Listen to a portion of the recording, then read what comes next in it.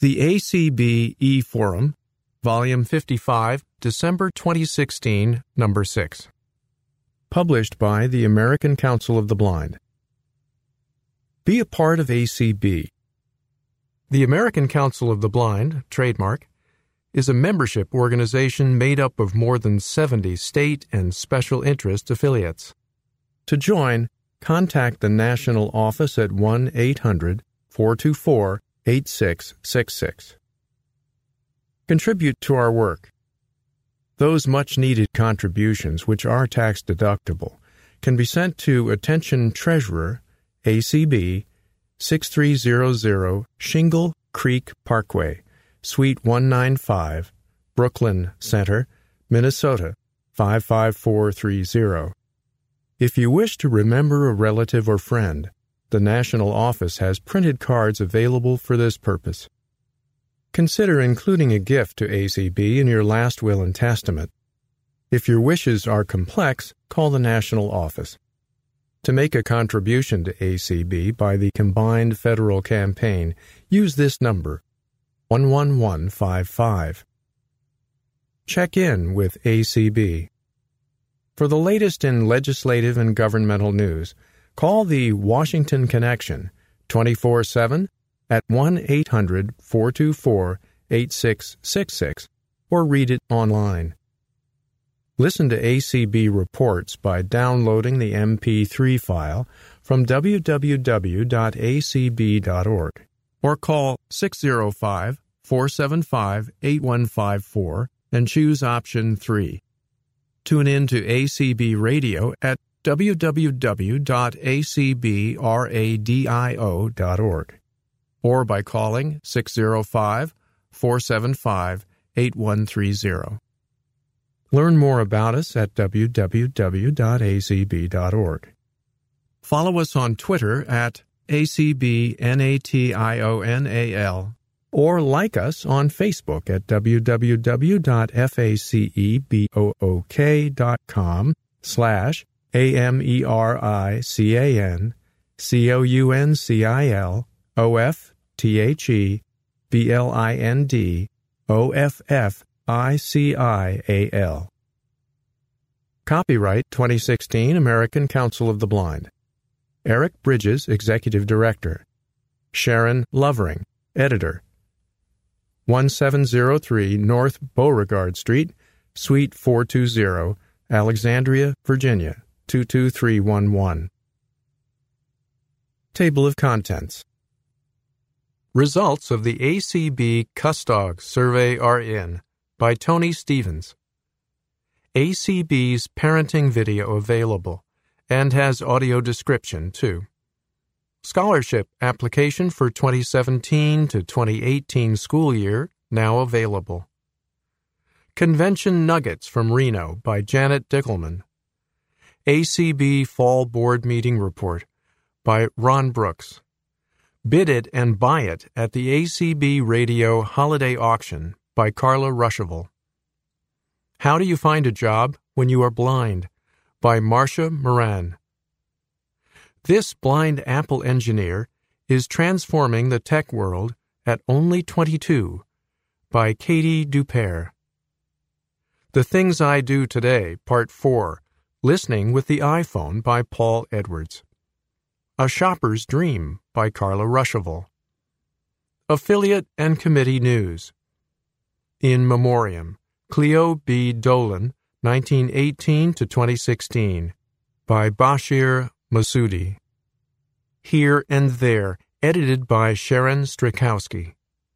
High-Tech Swap Shop. Are you moving? Do you want to change your subscription? Contact Sharon Lovering in the ACB National Office, 1-800-424-8666, or via email slovering@acb.org. Give her the information, and she'll make the changes for you. Keep up with the most important ACB news and announcements without any other chatter. Subscribe to the ACB Announce listserv. send a blank email to ANNOUNCE-subscribe@acblists.org, or visit www.acblimastinfo/ANNOUNCE and type your email address and name where indicated.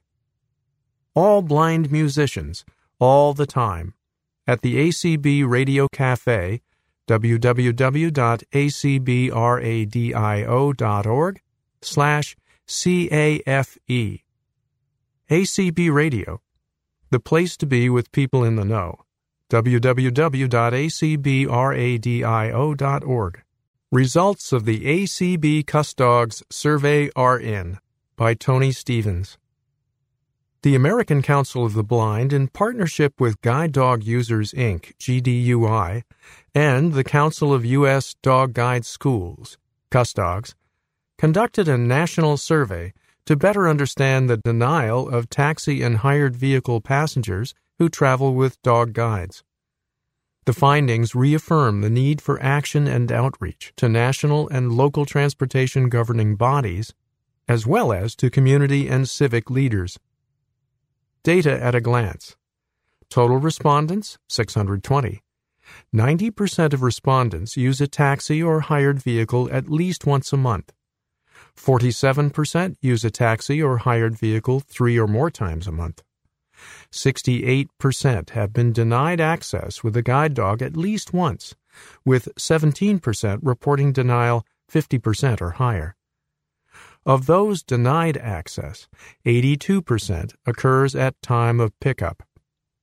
Key reasons given of incidents include allergies, fear of dogs, 60%, religious, cultural beliefs, 43%, lack of knowledge on access law, 39%. 45% of respondents who were denied access have never filed a complaint. Key takeaways. Belief that discrimination for dog guide users is pervasive was confirmed. While not isolated to one singular region in the country, prevalence was significantly higher in urban areas. While outreach to the transportation industry is still needed on rights of dog guide users, additional remedies such as cultural sensitivity training and myth-busting rise as key pathways for maximizing elimination of discrimination. Additional outreach to passengers, informing them of their rights and means to make complaints, is necessary. Moving forward, collaboration is needed, both among advocacy consumer groups and dog guide training institutions and their graduates, in order to develop a successful campaign strategy to end discrimination. Federal, state, and local governments should be made aware of the systemic and social barriers obstructing equal access and be moved to action. Community outreach is greatly needed, targeting key messengers and influencers capable of working to overcome social barriers. Passengers should be empowered to speak up, and methods to lodge complaints should be more easily accessed. ACB will be working with its committees and affiliates in order to strategize next steps for such action. If you have questions pertaining to this study, contact Anthony Stevens, ACB Director of Advocacy and Governmental Affairs, at astepphens@acb.org or 202-467-5081. ACB's parenting video available and has audio description too. Parents often say that raising children is one of the most rewarding and challenging stages of life. Now imagine how you'd do it if you were blind. Not sure? Check out this video and learn how two parents, Rebecca and Eric, who are both blind, are loving, laughing, and adapting as they raise their 2-year-old son Tyler, who loves books, trucks, airplanes, playing, and exploring the world around him. Please share the links below with your affiliate email lists, family, and friends. ACB Parenting Video with Audio Description, youtu.be/0, lowercase kb, capital V, lowercase t, capital O, lowercase r, capital L, lowercase z, capital I, capital U. ACB Parenting Video, youtu.be/lowercase p, lowercase o, 9, capital Q, lowercase v, lowercase k, capital T, underscore, capital X, lowercase x, capital M. Scholarship application for 2017 to 2018 school year now available. Yes, you read that right. ACB's scholarship application for the 2017 to 2018 school year is available now. The American Council of the Blind annually awards approximately 20 scholarships, ranging in amounts from $1,000 to $2,500, to entering freshmen, undergraduate, and graduate students who are legally blind in both eyes, maintain a 3.3 GPA, and are involved in their school, local community. Applications may be submitted now. All materials must be received by 11:59 p.m. Eastern on February 15, 2017. Incomplete forms will not be processed or considered. What other documentation do you need? Certification of legal blindness from an ophthalmologist, optometrist, or physician. This hard copy letter may be mailed. Certified transcripts from the school you are currently attending. Entering freshmen, please include high school transcripts. Graduate students, please include undergraduate transcripts. Unless extenuating circumstances exist, a 3.3 cumulative grade point average is required. This hard copy letter may be mailed. 2 letters of recommendation from a current or recent instructor, career counselor, or employer. Only Microsoft Word or rich text formats will be accepted. They may be emailed separately to dtheien@acb.org. Proof of acceptance from a post-secondary school. Entering and transferring students must submit a notice or letter from the admissions office, certifying acceptance or consideration for admission.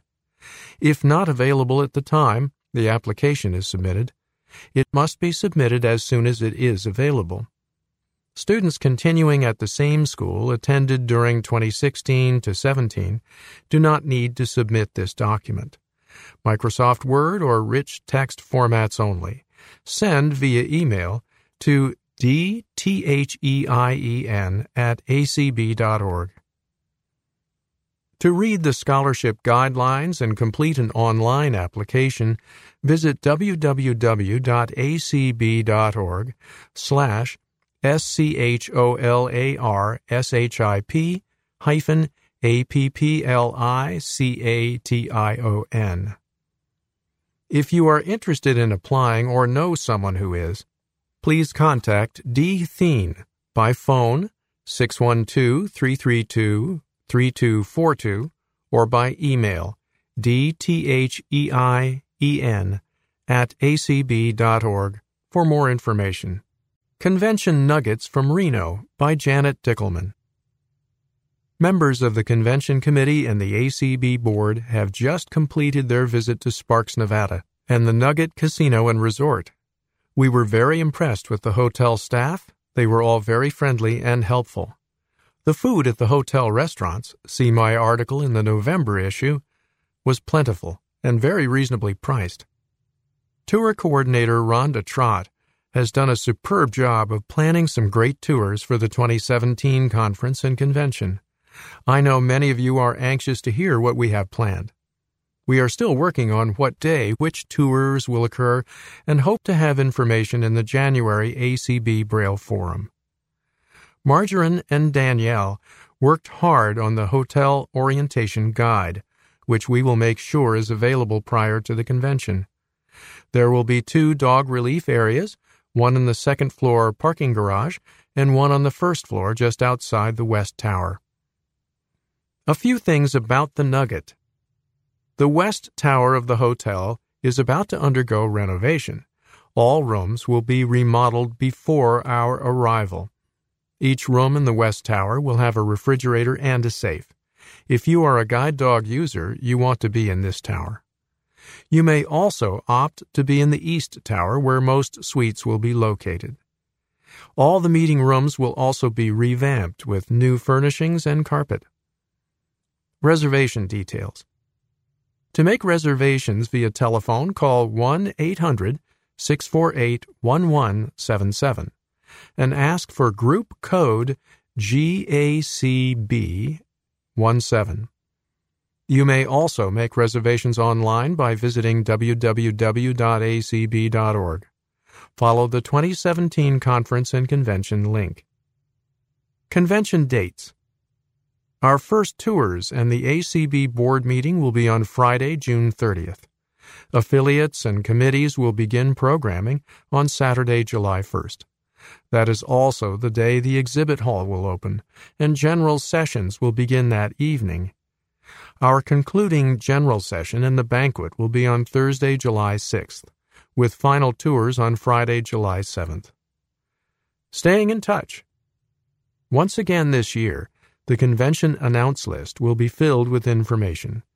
To subscribe to the list, send a blank email to acbconvention-subscribe@acblists.org. If you received updates for the 2016 convention, you need not subscribe again. Convention contacts. 2017 exhibit information. Michael Smitherman, 601-331-7740, amduo@bellsouth.net. 2017 advertising and sponsorships. Margarine Beeman, 512-921-1625, oleo50@hotmail.com. For any other convention-related questions, contact Janet Dickelman, Convention Chair, at 651-428-5059 or via email janet.dickelman@gmail.com. I'm sure many of you are preparing for the holiday season as you read this article. I wish all of you a very Merry Christmas. If you don't celebrate Christmas, happy holidays from my house to yours. ACB Fall Board Meeting Report by Ron Brooks. On October 21 and 22, ACB's Board of Directors held a busy and productive meeting at the Nugget Hotel and Casino in Sparks, Nevada, the site of the 2017 ACB Conference and Convention. This article is a summary of the topics discussed by those in attendance. More detailed information will be provided in the minutes, which will be available on ACB's website after they are adopted. Friday, October 21. ACB President Kim Charlson called the meeting to order around 2 p.m. All board members except for Denise Colley, Sarah Conrad, and Katie Frederick, all of whom were excused, were in attendance. ACB staff members Eric Bridges, Lane Waters, and Nancy Becker were also present. After the roll call and some introductory remarks from Kim Charlson, Executive Director Eric Bridges introduced Liana Grassi, a vice president with FMP Consulting, a strategic management consulting firm, who facilitated a discussion of strategic issues which the board will be developing over the next several months. Grassi began by explaining that the development of a strategic plan will take time, and that this initial discussion would primarily serve as a launch of the process. For this first discussion, board members took on 3 tasks. 1. To identify positive developments which have occurred within the ACB since 2012, the last time the ACB engaged in the development of a strategic plan. 2. to list things that the ACB should consider leaving behind as it seeks to move forward, and 3, to identify 3 to 5 key areas where ACB should focus its efforts in the years to come. In future meetings, the board and ACB staff will begin working with ACB committees, state and special interest affiliates, and other members to build on the foundations laid during this initial meeting with the goal of developing a comprehensive plan that will guide the organization's efforts over the next 5 years. At the conclusion of the half-day meeting, those in attendance expressed optimism about the plan and satisfaction with the initial meeting's progress. Saturday, October 22. The board reconvened at 9 a.m. on Saturday to conduct the rest of its business. After adopting the agenda and approving several electronic votes, the board approved the minutes from the pre-convention meeting. Convention report.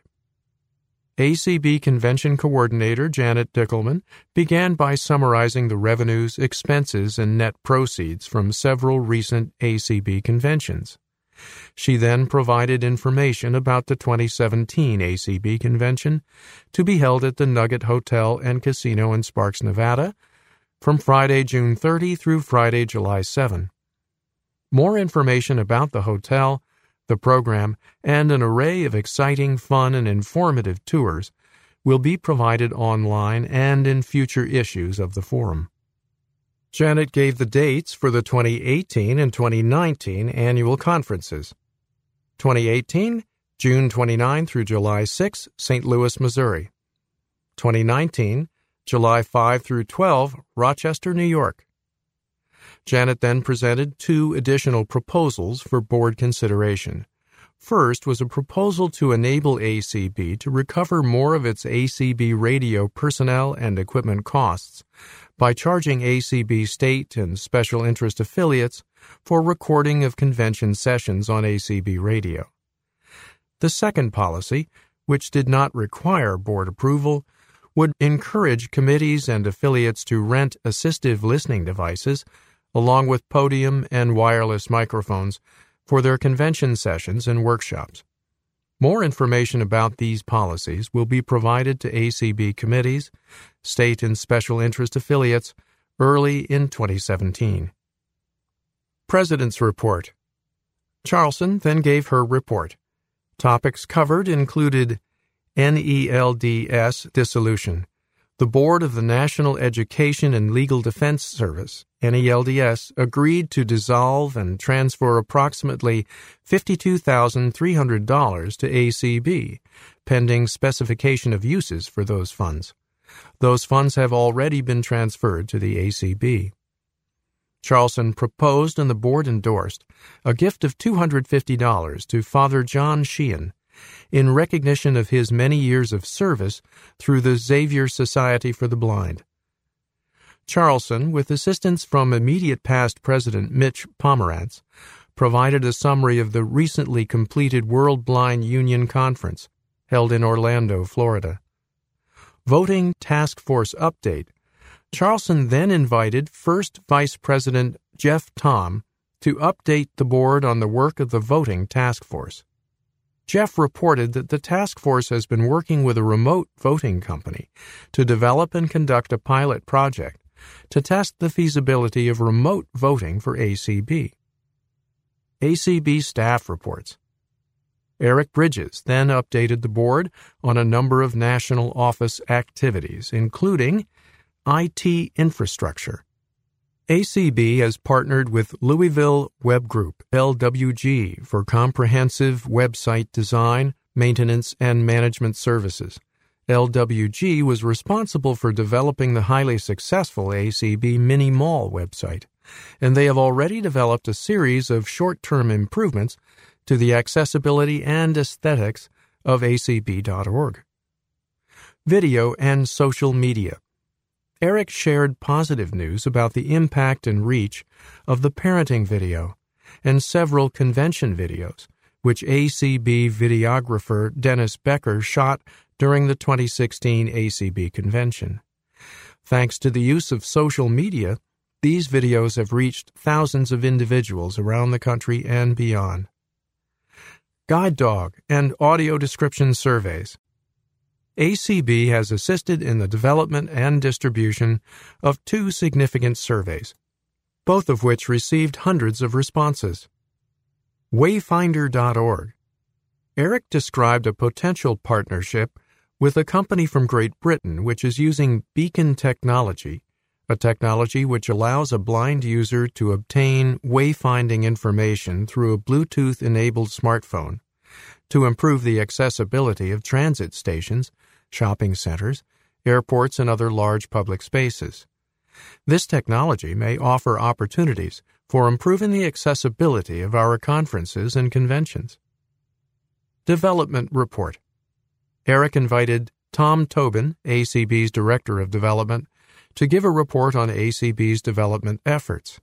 Tom, who presented by phone, shared positive updates regarding a number of ACB fundraising efforts, including the monthly monetary support program, annual giving societies, grant writing, and the development of potential large bequests. Executive Session. The board adopted a motion to pursue legal action against a major medical provider for its refusal to make online registration forms and other documents accessible.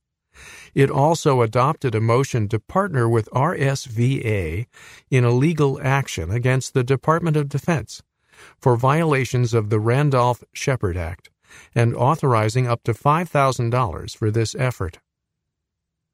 Minnesota staff updates. Nancy Becker and Lane Waters then provided updates from the Minnesota office regarding membership, budget, and financial activities.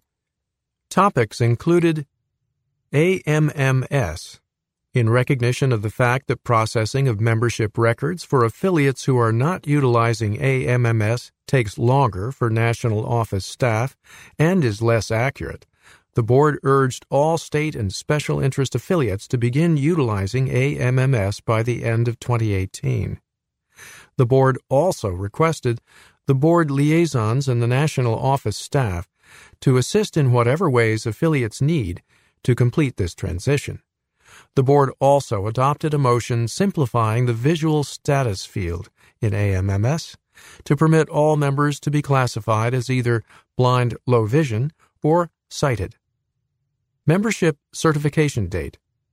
There was a discussion about the need for a specific cutoff date for certifying members within the current year versus certifying them for the upcoming year. It was decided that this issue needs additional study before any action can be taken. Finally, a motion was made to update signers on all accounts to reflect Eric's hiring as the executive director and the retirement of Lane Waters. Budget Report. ACB Treasurer Carlo Ruschival then gave a report on the 2016 budget and on the development of the 2017 budget. As of August, ACB's financial position is strong. ACB has not yet had to spend budgeted reserves, and thanks to the liquidation of a stock donation in September and strong convention revenues, has not had to begin spending reserve funds. Resource Development Committee Report. Committee Chairman Dan Dillon provided an overview of RDC activities, including the Brenda Dillon Memorial Walk, the auctions, the ACB Braille Forum raffle, the Angels Wall, and the monthly monetary support MMS program. For each program, Dan summarized the 2016 proceeds and the goals which the RDC has established for 2017. Holiday Auction. Ruschival then gave an update on the upcoming holiday auction, which will take place from 7 to 11 p.m. Sunday, December 4. To date, the committee has received approximately 70 items. The next steps are to post item descriptions on the website and then start reaching out to friends, family, colleagues, and others to ensure a good auction turnout. ACB Radio and ACB Link. ACB Radio Manager Jeff Bishop provided an update on these two critical and popular services. Jeff updated the board on several program-related changes at ACB Radio, including 24 hours of Halloween programming on Halloween and additional holiday-related program on Thanksgiving and Christmas. He then described several upgrades being planned for ACB Link. These include a new and improved user interface, the implementation of push notifications, which could be used for a variety of specific app or organizational needs, and implementation of some new functionality, including the ability to listen to podcasts offline and the ability to make donations to ACB through the app. When asked about making the app available for Android users, Jeff reported that this is being considered, but no developers have come forward who can perform this service at a reasonable cost. Board representation on committees. The board then elected the following representatives to the following key committees: Public Relations, Jeff Bishop; Credentials, Pat Sheehan; Membership, George Holliday; Budget and Finance, Carla Ruschival, David Trott, and Dan Spoon. Goal Group and Committee Updates. Near the end of the meeting, several board members provided brief updates on a number of committees, including Goal Group 1. Carla Ruschival reported that affiliate pages are now available on the ACB website. She encouraged affiliates to consider placing pages on the ACB website. As the site improves in look, accessibility, and functionality, more people will be attracted to the site and the pages of affiliates on the site. Goal Group 3, Jeff Tom described a plan to formalize an orientation mentorship program for new board members. Special Education Task Force. The task force is planning a webinar for early 2017 that will focus on the rights of parents in the special education process. Bid it and buy it at the ACB Radio Holiday Auction. Get in on the fun and bid and buy at the 5th Annual ACB Radio Holiday Auction. It's packed with incredible items that are guaranteed to create bidding frenzies. Techies will love the Amazon Fire Sticks, Bluetooth headphones, solar backpack, and computer messenger bag with power bank inside. Get cooking with grills and a big 5-quart Cook's Essential air fryer. Snap up exquisite music boxes, jewelry, and a flash drive filled with a huge collection of old-time shows that comes with its own old-time radio. Your guide dog will love the large carry-all with dog toys and treats inside. Santa will visit when you hang handcrafted stockings for yourself and your doggy friend, and your dog will love you all year round when you win our collapsible dog kennel. Feast on holiday treats such as chocolates, bourbon balls, popcorn, fudge, cookies and muffins, breads and cakes. Collectibles, a handcrafted quilt, even an exercise program to help with that New Year's resolution. 2 telephone numbers and multiple telephone lines will allow us to quickly take your bids. To bid on an item, listen for it to be announced on the air. Call 1-877-904-1080 or 502-571-1080 to place your bid. If you receive a busy signal, hang up and try again. Please note that there are more local lines available, so you may wish to use the 502 number for bidding. For a complete list of items plus auction details and rules, visit www.acb.org and follow the auction link. Then tune us in on www.acbradio.org through ACB Link or by calling 605-475-8130 from any telephone on Sunday, December 4 from 7 to 11 p.m. Eastern, 4 to 8 p.m. Pacific. Thanks for supporting ACB Radio. Carla Ruschival. How Do You Find a Job When You Are Blind? By Marcia Moran. Meet Rebecca Bridges, wife, mother, management consultant at FMP Consulting. Rebecca has also been blind from birth. Knowing the unemployment rate is 70% for people who are blind, how could she grow up with the hope of finding a job that she would enjoy? Is it luck, or is it something else? We have all heard the statistics. According to Simon Sinek, author of Leaders Eat Last, 1 in 3 employees seriously consider leaving their jobs. Of that number, only 1.5% of employees actually leave voluntarily. They feel safer with the job they hate than the unknown. With these types of statistics, I wondered how Rebecca found the courage to fulfill her dream. You have to be better than anyone else.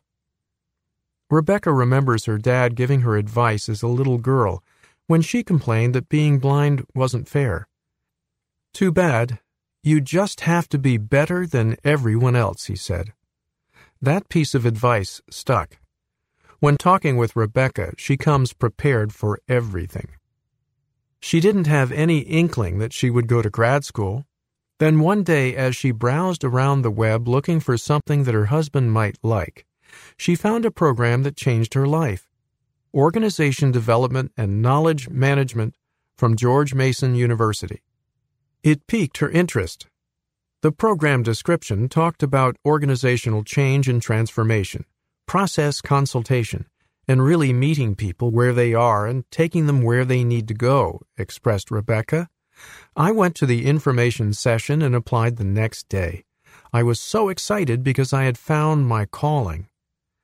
As she went through the program, Rebecca learned a lot about herself, how she dealt with situations, both good and bad, how she dealt with conflict, what kind of leadership style made her unique. I really enjoyed the courses that I took as part of the program, Rebecca said.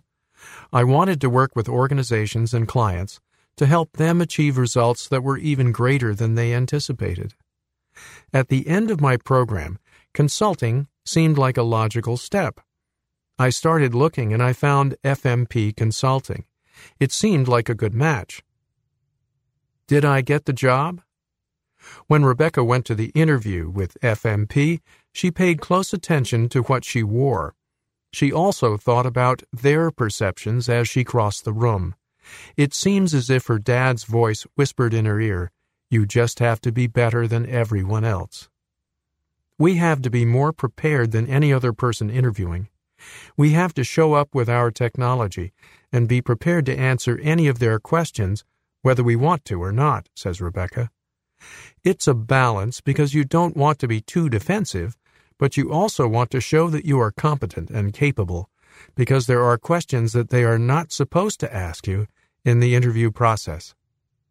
When a week and a half went by after her second interview, Rebecca summed up her courage and called the human resources manager.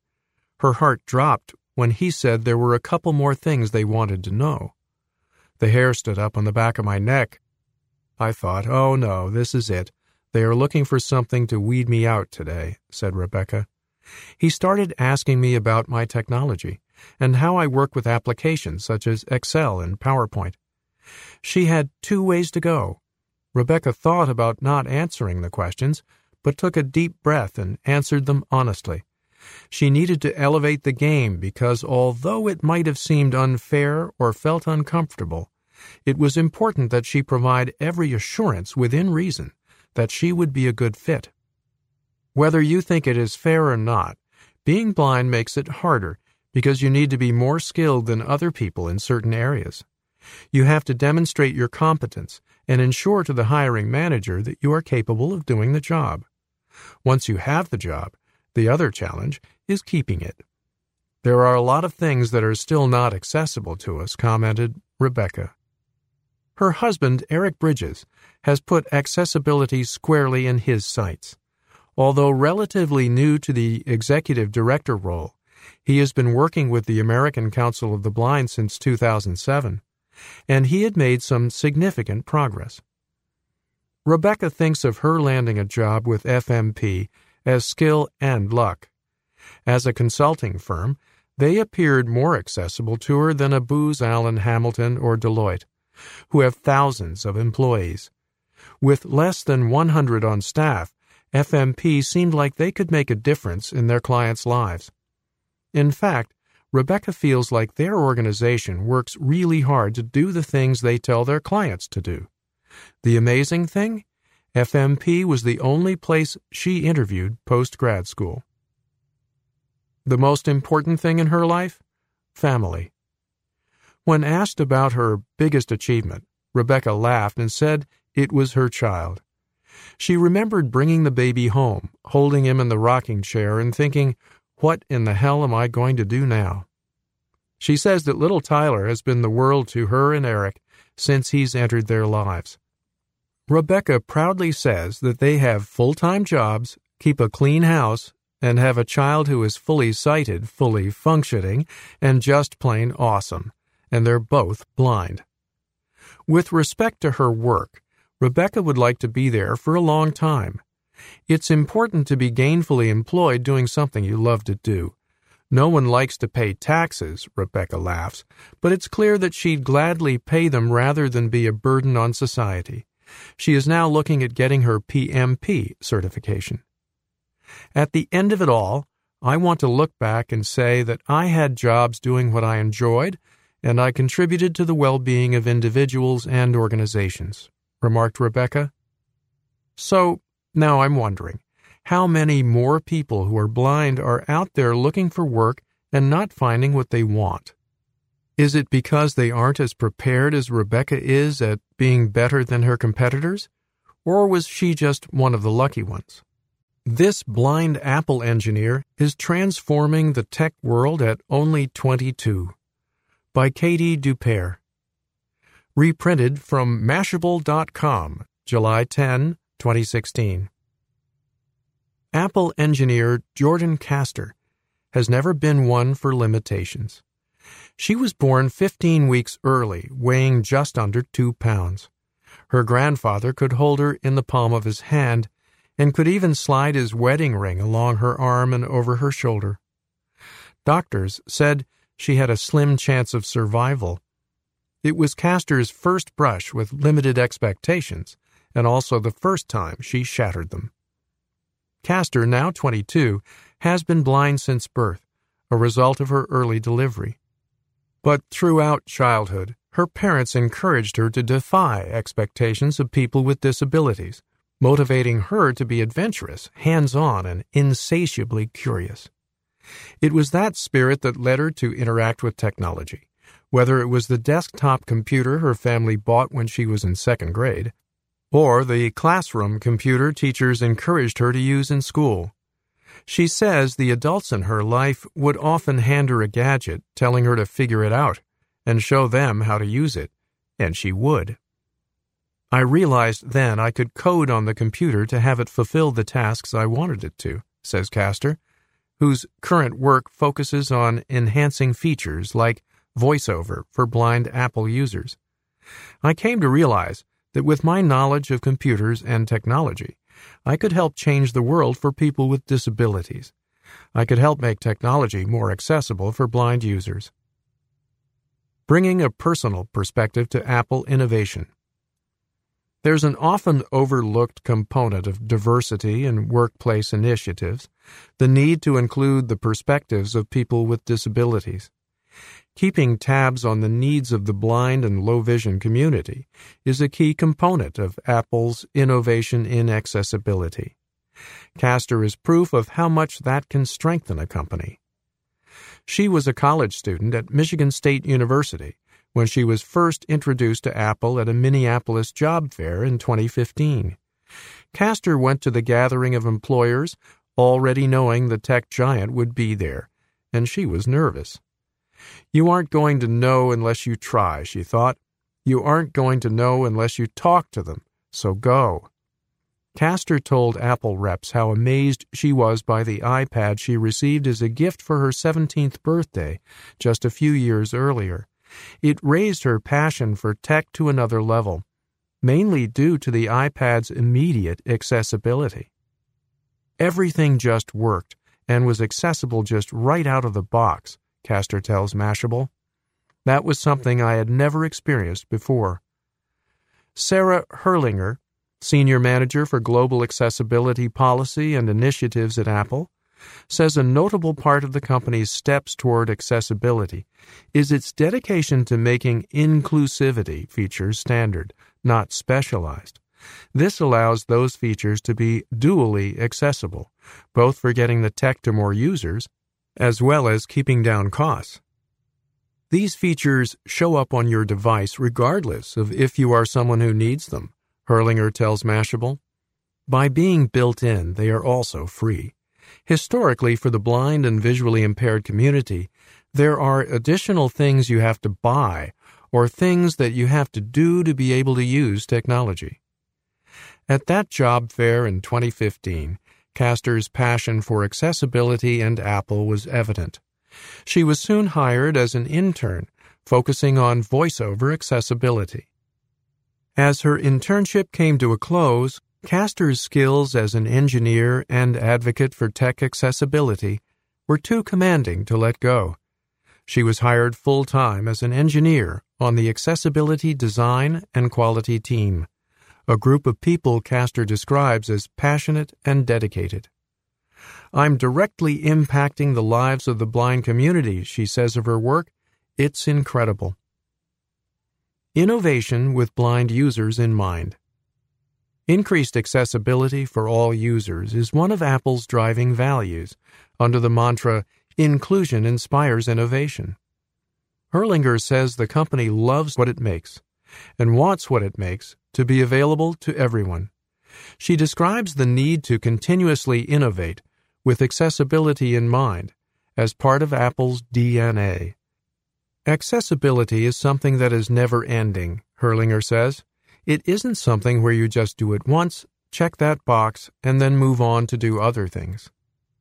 And it's a dedication that isn't going unnoticed by the blind community. On July 4, Apple was the recipient of the American Council of the Blind's Robert S. Bray Award for the company's strides in accessibility and continued dedication to inclusion-based innovation for blind users. The company, for example, made the first touch-screen device accessible to the blind via VoiceOver. Recent announcements of Siri coming to Mac this fall, and of newer innovations like a magnifying glass feature for low-vision users, have continued the promise of improving the Apple experience for those who are blind and low vision. The fact that we take the time to innovate in these ways is something new and different, Herlinger says. It was not the expected thing in the tech community. Often, the success of such innovations depends on the input of the community, and employees like Castor provide irreplaceable first-hand insight into the tech experience for blind individuals. The most recent example of community-driven innovation can be found on the Apple Watch. During a meeting, Herlinger explains, a person who sees could easily peer down at their watch to keep an eye on the clock. A person who is blind, however, hasn't had a way to tell time without VoiceOver. After confronting the conundrum, Apple solved the issue by making a feature that tells time through vibrations. The addition, Herlinger says, is coming to Watch OS 3 this fall. High-tech meets low-tech. Castor says her own success and her career hinges on two things, technology and Braille. That may sound strange to many people, even to some who are blind and visually impaired. Braille and new tech are often depicted as at odds with one another, with Braille literacy rates decreasing as the presence of tech increases. But many activists argue that Braille literacy is the key to employment and stable livelihood for blind individuals. With more than 70% of blind people lacking employment, the majority of those who are employed, an estimated 80%, have something in common. They read Braille. For Castor, Braille is crucial to her innovative work at Apple, and she insists tech is complementary to Braille, not a replacement. I use a Braille display every time I write a piece of code, she says. Braille allows me to know what the code feels like. In coding, she uses a combination of Nemeth Braille, or Math Braille, and alphabetic Braille. Castor even says that with the heavy presence of tech in her life, she still prefers to read meeting agendas in Braille. I can see grammar, I can see punctuation, I can see how things are spelled and how things are written out, she says. The technologies that Apple creates support her love of Braille too. There are various modifications, like Braille displays that can plug into devices to help her code and communicate. But Castor also often forgoes Braille displays, solely using VoiceOver to navigate her devices and read screens. That autonomy of choice in accessibility, Apple says, is intentional. The company believes that the ability to choose, to have several tools at a user's disposal, whenever they want them, is key to its accessibility values. Giving back to the community.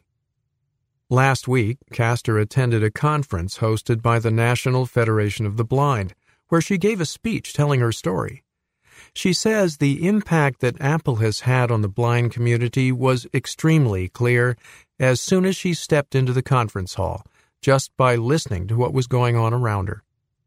When I walk through the convention, I hear VoiceOver everywhere, she says. Being able to give back through something that so many people use is amazing.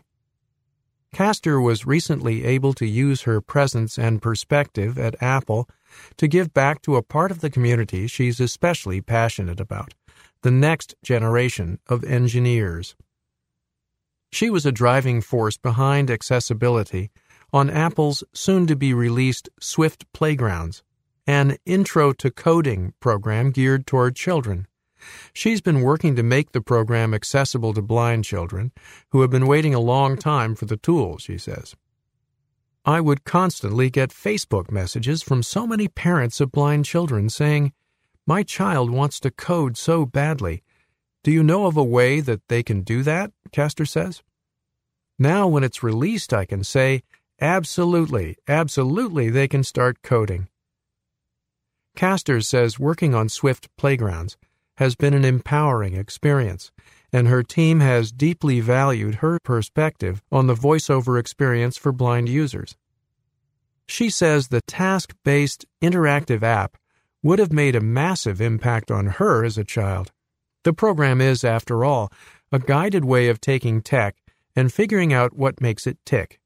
A virtual version of the hands-on curiosity adults instilled in her as a child. It will allow children to dive into code, she says of the program. They can use Swift Playgrounds right away out of the box, no modifications. Just turn on VoiceOver and be able to start coding. As someone who was always encouraged to challenge expectations, Castor says she has one simple message for the next generation of blind coders, like the children who will sit down with Swift Playgrounds in the fall. Blindness does not define you, she says. It's part of who you are as a person, as a characteristic, but it does not define you or what you can do in life. The Things I Do Today, Part 4. Listening with the iPhone, by Paul Edwards. Most of this article will be devoted to talking about 3 apps that are available for iDevices. However, I want to talk first about what I don't know, and a little bit about why we have so many options available to us now. In the last 5 years, there has been a revolution in the way that people interact with others. With the introduction of the iPad, there was suddenly a device that wasn't really a computer and wasn't a phone. It was a whole new animal which over time came to be called a tablet. These are fairly small, flat-screen devices that usually include Wi-Fi and Bluetooth, which means that there are a whole range of applications that enable Internet access. As time has gone on, 3 operating systems have emerged. The iPad and the iPhone use one system and have done a good job of incorporating accessibility into their software as an inherent part of their operating system. The 2 other systems, based on Windows and Android, have done rather less well at accessibility. Android devices actually are quite accessible to people who are blind, but people who use Android tablets and phones need, I think, to be smarter than those of us who use iDevices, because making Braille and speech work can often require the use of several different accessibility applications. The Apple system essentially builds accessibility into their devices as a central component. This means that you don't have to know which accessibility program will work best with which application. You just have to turn on features and load applications which may or may not work well. I do not at all mean to demean users of Android devices. They are smarter than I am, and there are huge numbers of accessible applications which make Android devices perfectly capable of meeting the needs of folks wanting to listen to radio, or do email, or surf the web. I know virtually nothing about Android devices, and am not in a position to offer very much advice at all about this system. I hope that people who like and use Android devices will think about writing articles similar to mine for the eForum. Microsoft has also gotten into the tablet business with their Windows operating system. Most of the reviews I have seen suggest that there are issues with both Windows 8 and Windows 10 and tablets. Again, I don't even know enough to be dangerous about these devices. If you are to learn more about what these devices can do with regard to Internet radio or anything else for that matter, you will learn it from someone else. The real point of all of this is to suggest that we have benefited tremendously from the creation of smartphones and tablets, because there are huge numbers of applications that have been made available that we can use because of the demand that these devices have created. In fairness, I should also say that Android tablets in particular are far cheaper than Apple devices, so for around $100, folks can buy a portable device that can be used for lots of things. That has actually had the other effect of meaning that many children now have their own tablets, which has changed how families compute. In our last article, things were pretty simple. We talked about what Internet radio is and described some of the places where listings of Internet radio stations can be found. However, one of the consequences of competition and of the proliferation of available applications is that folks have gone beyond just allowing access to Internet radio stations. Virtually all the applications I am going to discuss do more than just access live Internet radio broadcasts. I should also tell you that I will be talking about apps that I use. There may be lots of others that work well. Many blind people use iHeartRadio, for instance. I don't. There may also actually be better apps than the ones I use, and I hope people will tell me about them. Let me give you an example of what I mean.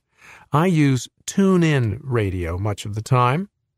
In addition to allowing me to tune into live radio, the application allows me to listen to particular shows that have already been broadcast. So if I miss an episode of a serial from the BBC, I can use my phone, go and get the missing program, and stream it. In a way, all three of the programs I will be talking about are hybrids that allow access to podcasts, shows, and stations. They all allow you to save lists of favorites so that you can create a listing of the stations you want to listen to. One complication is that there are free versions and versions you pay for both of the radio applications I use most. I paid the $4.99 that each cost for two reasons. First, when you purchase the program, you don't get advertising. That makes navigating the applications a little easier and more consistent. You never know when ads will pop up and whether they will make the application less accessible than it normally is. The second reason is that the full versions of both programs allow you to record what you are listening to and to set a timer to record a program when you can't be around to listen. You can also set alarms so you can wake up to your chosen radio station. I seriously suggest that you consider using at least 2 radio apps. Why? Because there are differences in what stations and shows different apps offer. I listen to stations on OOTunes that I simply cannot find on TuneIn. There are some elements of TuneIn that I prefer. I would say that I divide my time between the 2 apps almost equally. I am not going to describe either program in detail because it really isn't necessary. Both are pretty self-explanatory once you have loaded them. I will talk about some of the features I like about each. I use TuneIn a lot when I am not at home because it makes it easy, using the Options category, to look and see whether there is a choice of streams for the station I want to hear. This is really important if you are using data rather than Wi-Fi. When you are home, you will usually be connected to your Wi-Fi network. If you are, you can stream to your heart's content at no cost. If you are away from home and not connected to Wi-Fi, you will use data. There are a few lucky souls who have unlimited data, but most of us have plans that allow us to use a certain number of gigabytes of data. Standard plans tend to allow 2, but you can pay for more. You can, by the way, set these programs to not allow themselves to work with data, and if you have set it this way, once Wi-Fi goes away, so does the station you are listening to. The good news is that streaming audio does not use a lot of data. The other good news is that most providers allow you to check on the state of your data at any time. It's a good idea to keep an eye on where you are, but you will find that with Internet radio, your data will go a long way. When you start dealing with video or photographs, you will gobble data much faster. This long explanation allows me to get to the point of the Options menu. In general, when you look at the list of available streams for a station, the higher the number, the more data that you use. So when you are at home, you may want to choose a stream with a high number to get the best fidelity. Many stations now have 320K streams, which generally gives very good fidelity. When you are out and about and listening to stations where talking rather than music is involved, you can get away with a much lower bit rate. I change to 64K or even 48K and can stretch my data further and also generally get more stable listening because less bandwidth is used both to load and stream the stations. OOTunes allows for other kinds of searches and has some other features which I like. For the most part, though, it is much of a muchness. Both are good programs and both are very accessible. Again, there are lots of other apps which have features that these don't have, which I don't know enough about. There are lots of apps which are country-specific. I have 2 apps for Australian radio stations, for instance. The advantage of programs like these is that you can quickly get to stations that might take a little longer to locate with more comprehensive apps, like the 2 I have discussed. The third app I want to talk about is iBlink Radio. This app is free and has been specifically developed for use by people who are blind. As with so many other apps, it is a hybrid program. Its primary advantage is that it pulls together in one application a huge range of blindness-specific options. One section has a number of radio reading services from the United States. I would like to see them include reading services from Canada, Australia, and the United Kingdom. But they have collected reading services that are not available on other apps, and they are all in one place. Another section is described as community radio stations. Here, there is a very comprehensive grouping of radio stations operated by people who are blind. ACB radio is available here, but it can also be accessed on both TuneIn and on OOTunes. There is a hugely useful section of podcasts. We haven't talked much about those yet, but we will in a later article. Put simply, a podcast is an audio or video presentation on a particular topic, which has been especially prepared to be downloaded or streamed that the podcast preparer thinks will be of interest. There are gazillions of podcasts out there, and we will talk later about programs that are specifically designed to deal with these. What is cool about iBlink Radio is that it has collected a bunch of the most relevant podcasts for access to technology for blind people in one place, with an interface that is pretty easy to use. The iBlink app is made by Serotech and also features prominently the range of programming they produce. There is also a section of blindness resources which is useful. In general, the app is very cool, and I highly recommend it. Okay, So now we know more about apps for the iPhone, and we know what you haven't learned from me about Android and Windows. But what do I listen to and what do I recommend? I thought you would never ask. In my next Internet Radio article, I will provide some tips on how to search, talk about some of my favorite stations, and bring our Internet Radio segment to a close with a discussion of the pros and cons of using note-takers and pocket readers to listen to Internet radio. A Shopper's Dream by Carla Ruschival. Open for business online 24 hours a day, the ACB Mini Mall is filled with gifts for everyone on your list. New this year are ACB card cases that let you organize 15 to 18 business, credit, and ID cards in 6 convenient slots. This aluminum case protects your chip cards from prying eyes and is available in your choice of silver, pink, purple, blue, red, or black. Or give our new cork-backed ACB stone coasters a try. They're a great way to protect tables from watermarks. There are new ACB messenger bags that accommodate most 17-inch laptops, power banks to keep your tech devices charged all day, and a wide range of SD cards and thumb drives.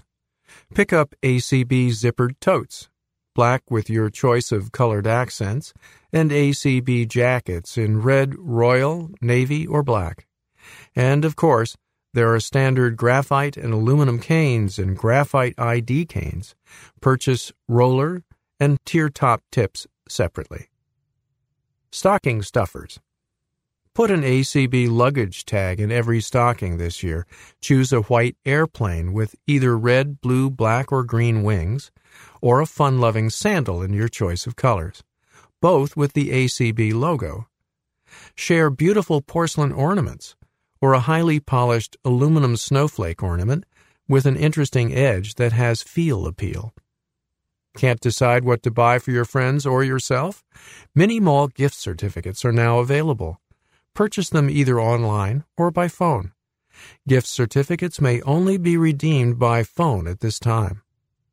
An extra holiday surprise: order $50 or more of eligible products and receive free shipping. Visit the Mini Mall online at mall.acb.org to check out all of our great items, or find us in the new ACB Link iPhone app. You can also give us a call during regular business hours at 1-877-690-7130. Affiliate and Committee News. Membership focus calls in the new year. On Sunday, January 29, ACB's Membership Committee will host the next Membership Focus conference call at 5 p.m. Pacific, 8 p.m. Eastern. The topic will be, how can your chapter or affiliate strengthen your personal outreach to your local community? Many times we've focused on social media, websites, conventions, and conferences. However, personal outreach in your community may get better results. Join us by calling 712-775-7000 and using passcode 640009 #. Looking ahead to spring, the next call will be held Monday, April 24 at 5:30 p.m. Pacific, 8:30 p.m. Eastern. We'll be discussing the benefits of ACB membership. Sometimes local members don't realize all that ACB does for the community. This call will focus on how the national organization impacts us all. The phone number and passcode are the same as above. Can't make the call? Don't worry. The call will be summarized in a subsequent issue of the forum. If you have membership-related questions or issues, contact ACB's Membership Committee Chair, Ardis Bazyn, ABAZYN, at BAZYNCATIONS.com. ACBDA's membership campaign kicks off. I hope this finds everyone in the Christmas mood. Our Membership Awareness Committee has been busy this year. We have recently kicked off a brand new membership campaign. We would like all of you to bring a new member into our great affiliate. This would be a good time to pay someone's dues as a Christmas gift. Just think how this would increase our membership. By the time you read this, you should have received your membership letter. A pre-addressed return envelope is included. All you need to do is include your check or money order made payable to ACBDA and put a stamp on the envelope. When sending your form in, whether for yourself or a friend, please be sure to include your full name, address, phone number, email address, visual status, fully sighted, legally blind, totally blind, or visually impaired, and how you would like to receive the ACBDA newsletter. We hope all will renew and bring in a new person who has diabetes, a spouse, a friend, or someone who is interested in diabetes. If you have any questions, contact Tom Jones, Chair of the Membership Awareness Committee, at 708-341-0450 or via email tomljones@earthlink.net. I hope you will all make this campaign a great success. The fundraising committee is getting started on a new raffle, with the drawing being at the ACB convention in Reno in July. If you would like to help, and I hope there are many who will, contact Sandy Feldman at 515-729-8427 or via email sandy.feldman3@gmail.com. Tickets are $1 each or 6 for $5. First prize is $100, second prize $75, and third prize $50. Let's make the membership campaign and the fundraising great successes. We can't do it without your help. D. Clayton, President, ACB Diabetics in Action. Phone 515-848-5007. Email DEECLAYTON1@gmail.com. In Memoriam. Cleo B. Dolan, 1918 to 2016, by Bashir Masudi. Cleo B. Dolan, former director of the Cleveland Sight Center, passed away on August 27 at his home in Naples, Florida. He was 98. Born near Cortland, Ohio, he graduated from Cleveland State University and worked for the Ohio Department of Health before being appointed as the executive director of the Ohio Commission for the Blind. Mrs. Eleanor Smith, a well-known philanthropist, was president of both the board of the Ohio Commission for the Blind and the Cleveland Society for the Blind Board. She encouraged him to take a similar position with the Cleveland Society for the Blind when it opened in 1958. Under Dolan's leadership, the Cleveland Society for the Blind, later renamed the Cleveland Sight Center, became the third largest multi-service organization serving the blind and visually impaired in the U.S.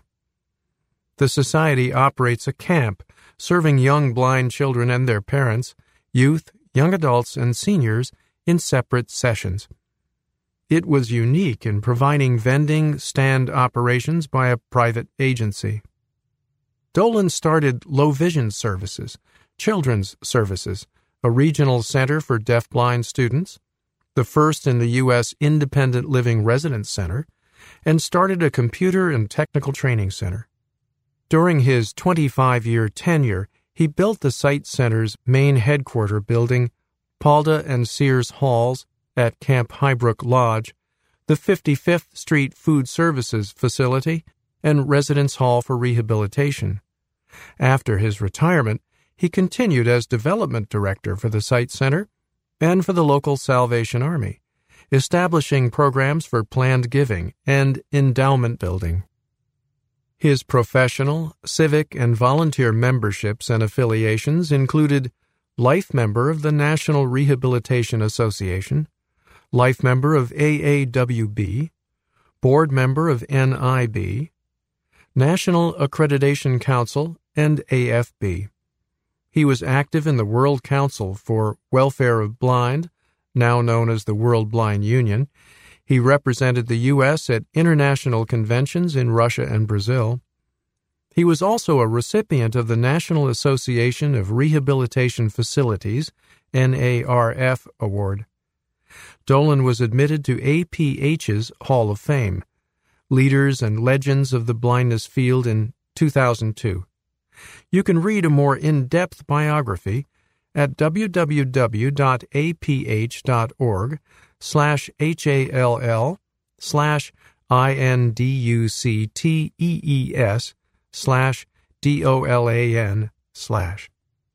Here and There, edited by Sharon Strakowski. The announcement of products and services in this column does not represent an endorsement by the American Council of the Blind, its officers, or staff. Listings are free of charge for the benefit of our readers. The ACB e-Forum cannot be held responsible for the reliability of the products and services mentioned. To submit items for this column, send a message to slovering@acb.org or phone the national office at 1-800-424-8666 and leave a message in Sharon Lovering's mailbox. Information must be received at least 2 months ahead of publication date. Lego set descriptions. Matthew Schifrin, a blind high school student and a sighted friend, have created descriptions of how to assemble various Lego sets so that blind children can put them together. Sets that are currently available are ARC-170 Starfighter 75072, Arctic Snowmobile 60032, Fire Brigade 10197, Grand Emporium 10211, Guardian of the Deep 8058, Hogwarts 4842, Luke's Land Speeder 8092, Parisian Restaurant 10243, Pet Shop 10218, Pop Star Recording Studio 41103, Prehistoric Hunters 6914, Queen Anne's Revenge 4195, Snap Circuits SC 100, Speed Racer vs. Snake Oiler 8175, Spider Trike vs. Electro 76014, Super Cycle Chase 70808, Cherry Picker Tow Truck 42031, Tower Bridge 10214, Town Hall 10224, Volkswagen T1 Camper Van 10220. For more information, visit www.legofortheblind.com or email matshifrin@aol.com. Accessible Technology section added to ADA.gov. The Department of Justice has launched a new Accessible Technology section on ADA.gov to assist covered entities and people with disabilities to understand how the ADA applies to certain technologies, such as websites, electronic book readers, online courses, and point-of-sale devices. Covered entities have long-standing obligations to make their programs, goods, services, and activities accessible, including those they provide online or via other technology.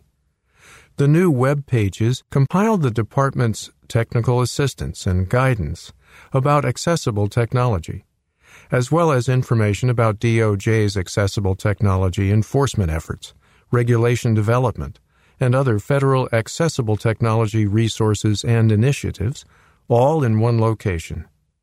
To learn more, visit ada.gov or call the toll-free ADA information line at 1-800-514-0301 or 1-800-514-0383 TTY. SSI recipients to get slight increase in 2017. The Social Security Administration recently announced that in 2017, Social Security and Supplemental Security Income (SSI) benefits for more than 65 million Americans will increase 0.3%. Under SSDI, the Substantial Gainful Activity (SGA) level goes up to $1,950 a month for blind individuals, $1,170 for non-blind workers. The trial work period TWP amount goes up to $840 per month. The 0.3% cost of living adjustment will begin in January 2017. Increased payments to more than 8 million SSI beneficiaries will begin on December 30, 2016. Some other adjustments that take effect in January of each year are based on the increase in average wages. Based on that increase, the maximum amount of earnings subject to the Social Security tax, taxable maximum, will increase to $127,200. Behind Our Eyes celebrates 10th anniversary. Do you enjoy hearing writers read their own creative work? Download Behind Our Eyes 10th Anniversary Audio Celebration. New and familiar names and voices entertain and track the journey of this successful organization of writers with disabilities. Visit www.behindoureyes.org and click the Special Announcement link. For a CD copy, make a $7 donation through the PayPal button on that page. For other ordering options, call 773-572-7744. New members always welcome. The Selective Doctor closes.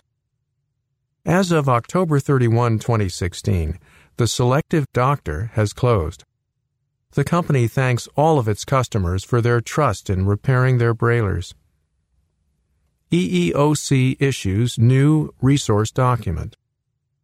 The U.S. Equal Employment Opportunity Commission, EEOC, has issued a new resource document that addresses the rights of employees with disabilities who seek leave as a reasonable accommodation under the Americans with Disabilities Act. The document is entitled Employer-Provided Leave and the Americans with Disabilities Act.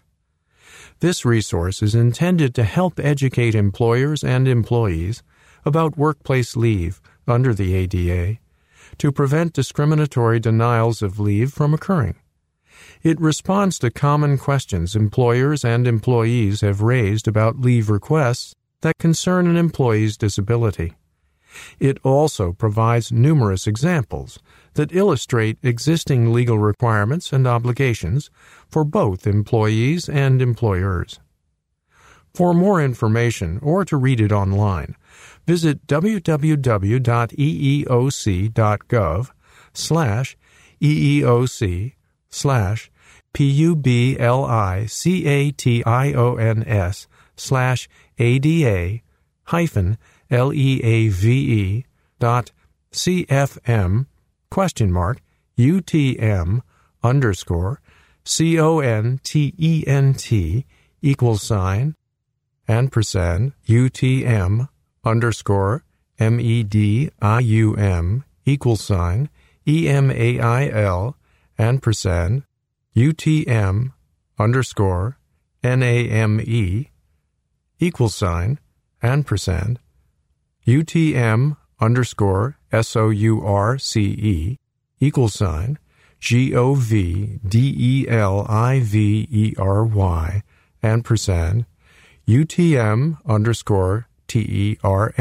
UTM_SOURCE=UTM_TERM.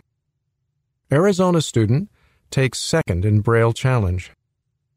Joey Pera, a 12-year-old from Tucson, Arizona, took home second-place national victory at the 2016 Braille Challenge, registered trademark, in the sophomore division, grades 5 to 6. When Para isn't triumphing at Braille competitions, he enjoys watching The Walking Dead, playing video games, and swimming. He attends the Arizona School for the Blind. Nationwide Invitation. Ohosion Ingram invites phone calls from independent, blind, and visually impaired people who are working and happy with the amenities available in the city they work in, such as transit, books, equipment, food, rent, friends, safety, legal aid, etc. Which city is it? First names only if desired. Ages 18 or older only. Contact her at 415-846-2027 and leave your name and number. First, artificial pancreas.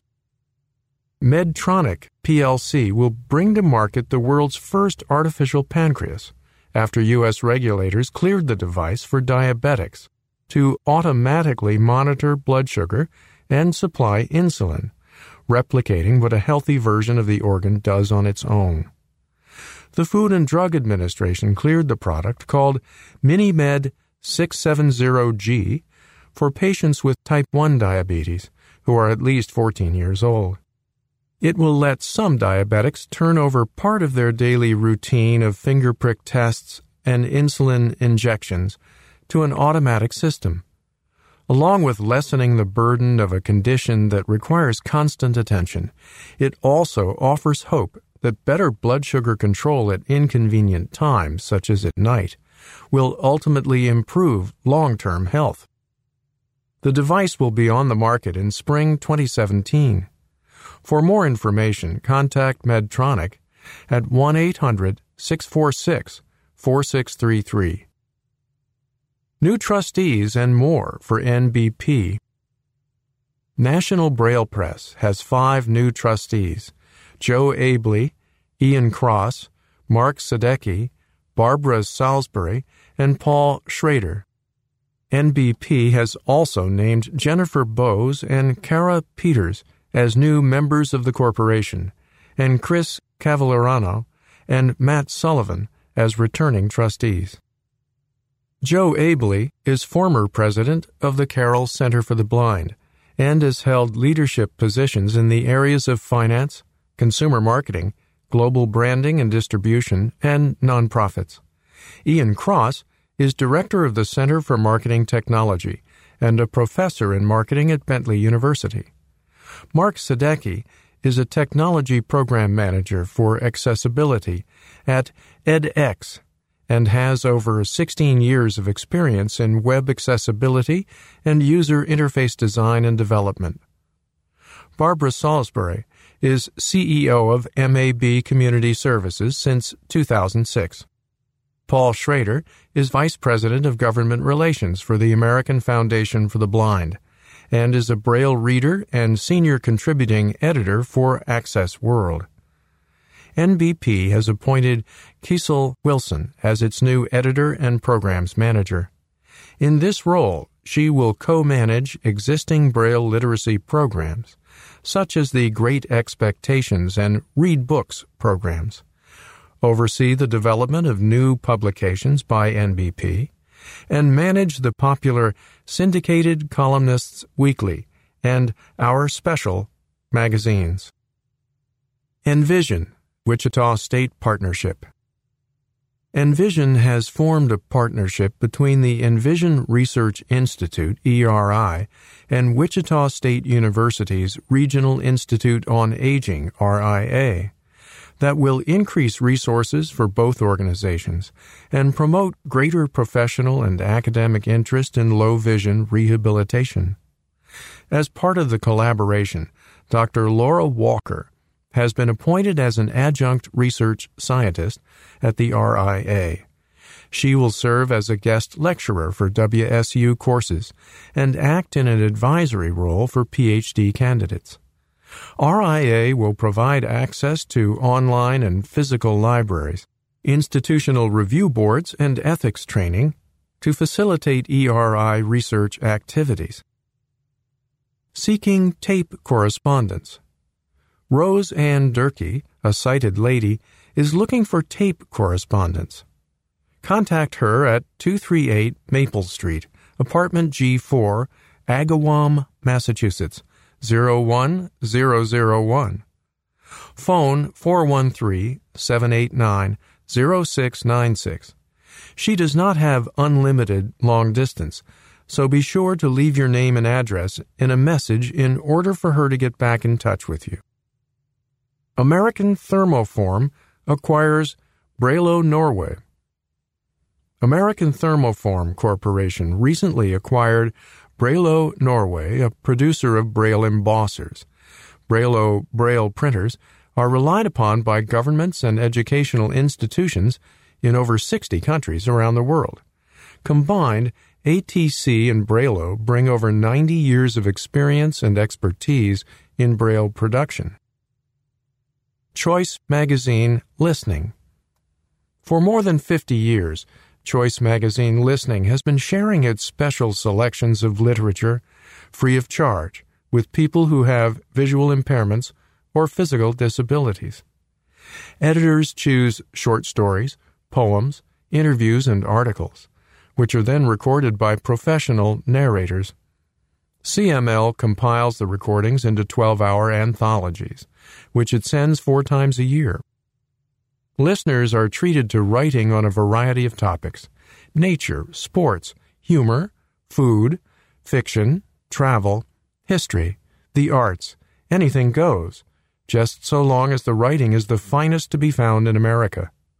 CML editors select writing from National Geographic, Smithsonian, Sports Illustrated, The New Yorker, Scientific American, Harper's, Time, and many more magazines.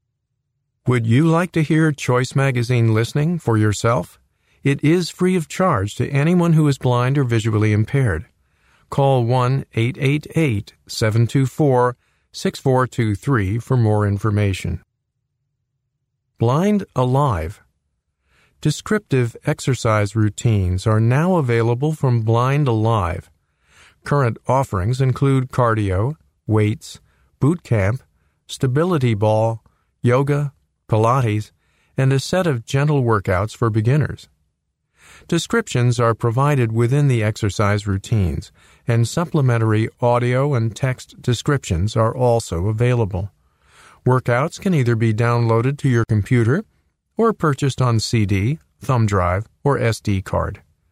For more information, visit www.blindalive.com. Send email to support@blindalive.com or phone 570-212-9979. An Agile Dinosaur, a Story Lover, and more. Now available from National Braille Press is Brontorina, a children's book by James Howe. Who or what is Brontorina? She is an enthusiastic and agile dinosaur who wants to be a ballerina. She arrives at the doorstep of Madame Lucille's Dance Academy for Girls and Boys, exclaiming, "I want to dance." Madame Lucille and her students discover that if they step outside the box, they can find solutions to some of the biggest problems imaginable. The book is available in contracted UEB for ages 4 and up. Also available is Amazing Grace, a children's book by Mary Hoffman. Grace is a girl who loves stories she reads, hears, and makes up. Grace's love of storytelling and acting inspired NBP to create lots of activities and projects. Dramatic play and improv games, tongue twisters, and much more, all adapted especially for blind kids. Check out the free activities online at www.greexpectations.pub. As an accompaniment to Amazing Grace, NBP has interviewed ACB member George Ashiotis, a blind actor, for Tips for a Blind Actor. Read his story at www.nbp.org/IC/GEP/GRACE/GEP/TIPS.html. Looking for last-minute gifts? If there's a preschooler in your family, DK Braille Shapes helps children learn, find, and remember their shapes through die-cut shapes, embossed images, high-contrast colors, and Braille and large print. You can feel the difference between a circle and a triangle as the rhyming story guides readers through the pages. Is there a Peanuts fan in the house? Take a look at the 2017 Peanuts Happiness Is calendar. Each month features a Happiness Is quote and drawing to illustrate the many ways that happiness can express itself. The wall calendar is 12 inches by 12 inches. Hanging on the wall, it's 12 inches wide and 24 inches tall. The Braille is included on clear plastic labels that go right over the print pages. It also comes with a sheet of 120 full-color stickers to mark birthdays, appointments, and other important days. Over in the technology section is Get Started with Android by J.J. Medow and Anna Garza of AT Guys. Learn how to use Android with the accessibility feature Talk Back, from first-time setup to basic gestures, modified standard gestures, voice actions, installing and using apps, and much more. If you are new to Android or thinking of going Google, this book will guide you. It's available in Braille, 3 volumes, BRF, Word, Text, EPUB, or DAISY. And if you're a fan of quotations, check out Sunday Morning Quotations. It's available as a spiral-bound Braille booklet containing 52 quotes to enjoy all year long, from such people as Mr. Rogers, Muhammad Ali, Sam Adams, and Judy Garland. Also available are booklets with Thursday, Friday, and Saturday quotations. Newly available from NBP are 2 books on Braille, Just Enough to Know Better, a UEB Braille primer, and a Braille spelling dictionary for beginning writers. Just Enough to Know Better by Eileen Curran is a 1-volume book with exercises in Braille designed for parents, grandparents, and others who want to know enough Braille to help the blind children in their life learn to read. It's a self-paced workbook that teaches you just enough Braille to know better. A Braille spelling dictionary for beginning writers is also 1 volume. It contains 1,400 elementary-level words, enabling blind school-age children to look up the spelling of words independently. Both the contracted and uncontracted Braille versions of each word are given in UEB. It also includes the words in large print so sighted and blind children and teachers or parents can use it together. For more information, contact National Braille Press, 88 St. Stephen Street, Boston, Massachusetts, 02115-4302. Call toll-free 1-800-548-7323 or visit www.nbp.org/IC/PUBLICATIONS.html. Poetry book by ACB member.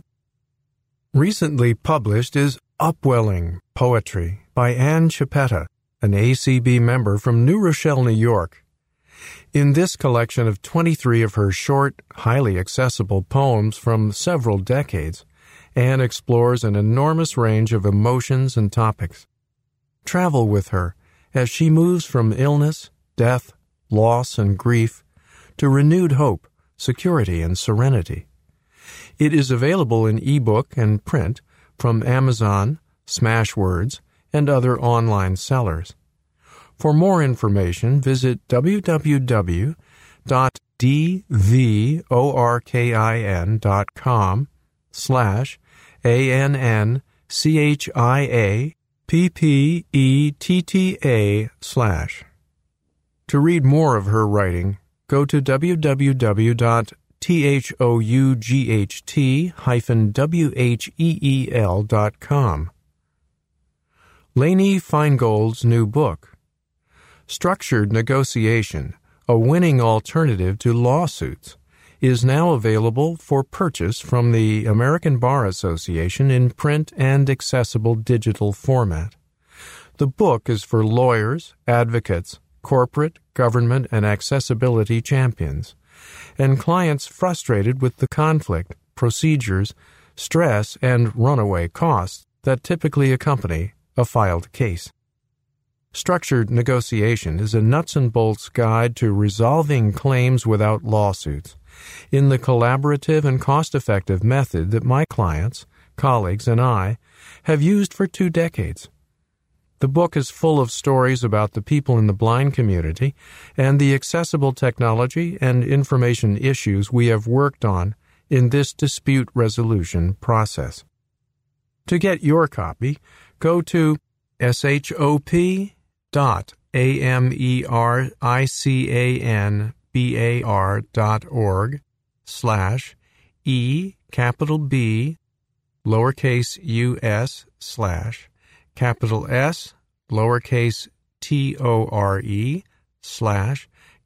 /P lowercase RODUCT D lowercase ETAILS .ASPX PRODUCT I lowercase d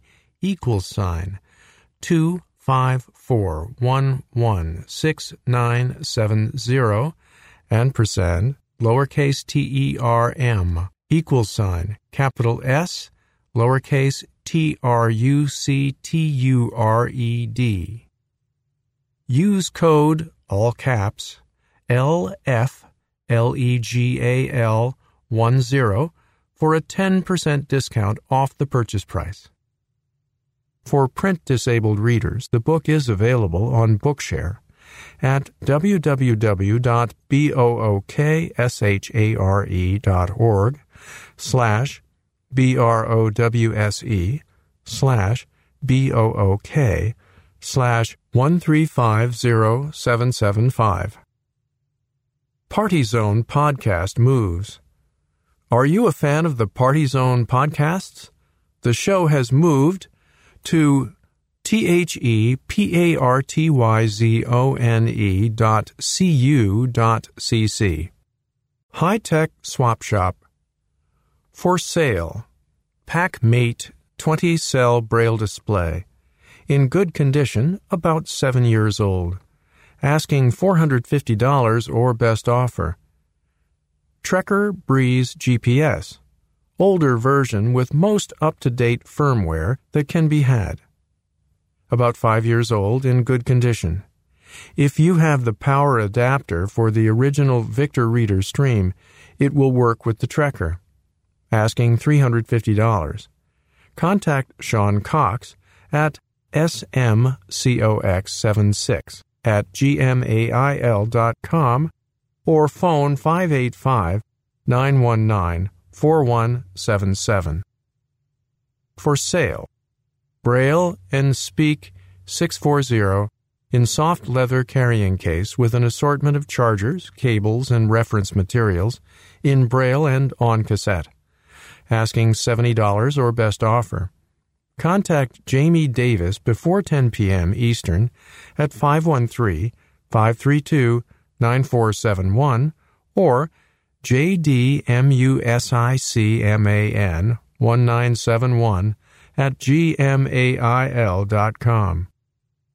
For sale, one large cell Brailler, asking $450. Contact Barb or Joe at 410-668-1143.